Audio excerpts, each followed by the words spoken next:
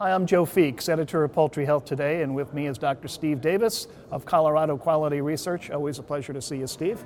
Thank you. And coincidentally, every time we get together, we talk about necrotic enteritis, but there's always something new coming out of your research. Yes. Now, the latest has to do with litter, and we know that litter can certainly affect the pressure you get from coccidiosis. But now you're seeing that there might be a relationship between the litter and necrotic enteritis. What are you seeing? That's correct.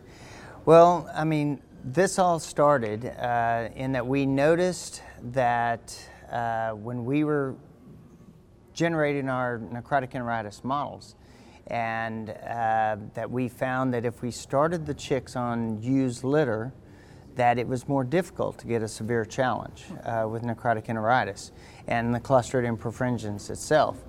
And we also were getting reports out from the field that in the integrators were having problems, that if they had new litter, that's where they were having their greatest and most challenging outbreaks of necrotic enteritis. So we actually, I conducted a couple studies in-house to see if this was real or just something that we thought was real.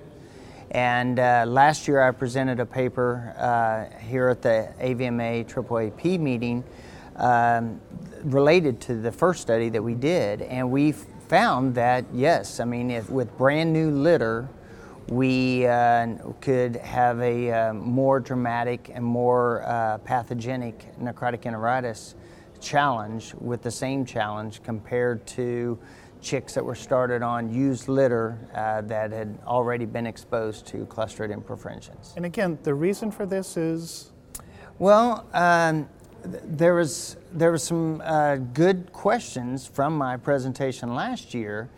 In questioning, was this due to innate differences in just clean new litter? Was it moisture related or those kinds of things, or chicks pecking at the litter more, that kind of thing? Or was it truly related to the Clostridium that was in the litter?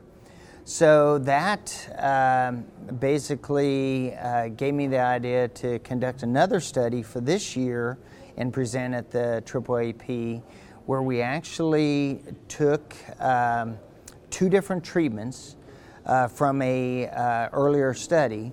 One treatment group was from clean litter that chickens that did not receive a necrotic enteritis challenge or did not receive the Clostridium perfringens challenge, versus the non-treated group that did get the Clostridium perfringens challenge. So in this study that we conducted this year, we had three groups. One was brand new litter, brand new clean litter. One was a used litter, but they did not receive Clostridium perfringens, and then the third group that received the Clostridium perfringens challenge. And the interesting thing was that the treatment group that did the worst was the brand new litter. Had the worst Clostridium challenge and lesions and weight gain, feed conversion, and mortality, compared to the best group I would have thought would have been the group that was on used litter with no CP challenge before, but it wasn't. It was actually the group that was on the litter that received the Clostridium perfringens challenge the flock before actually performed the best.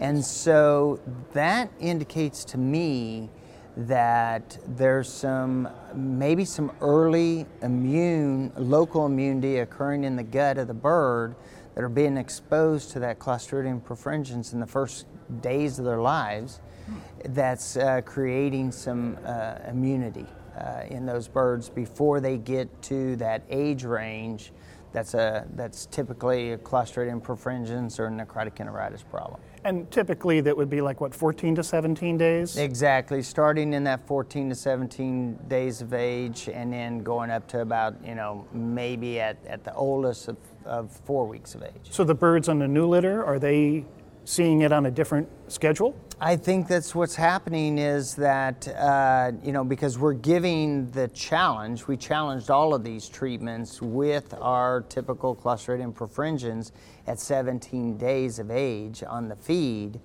And so the birds that are raised on the new litter are completely naive. And so they haven't been exposed at all.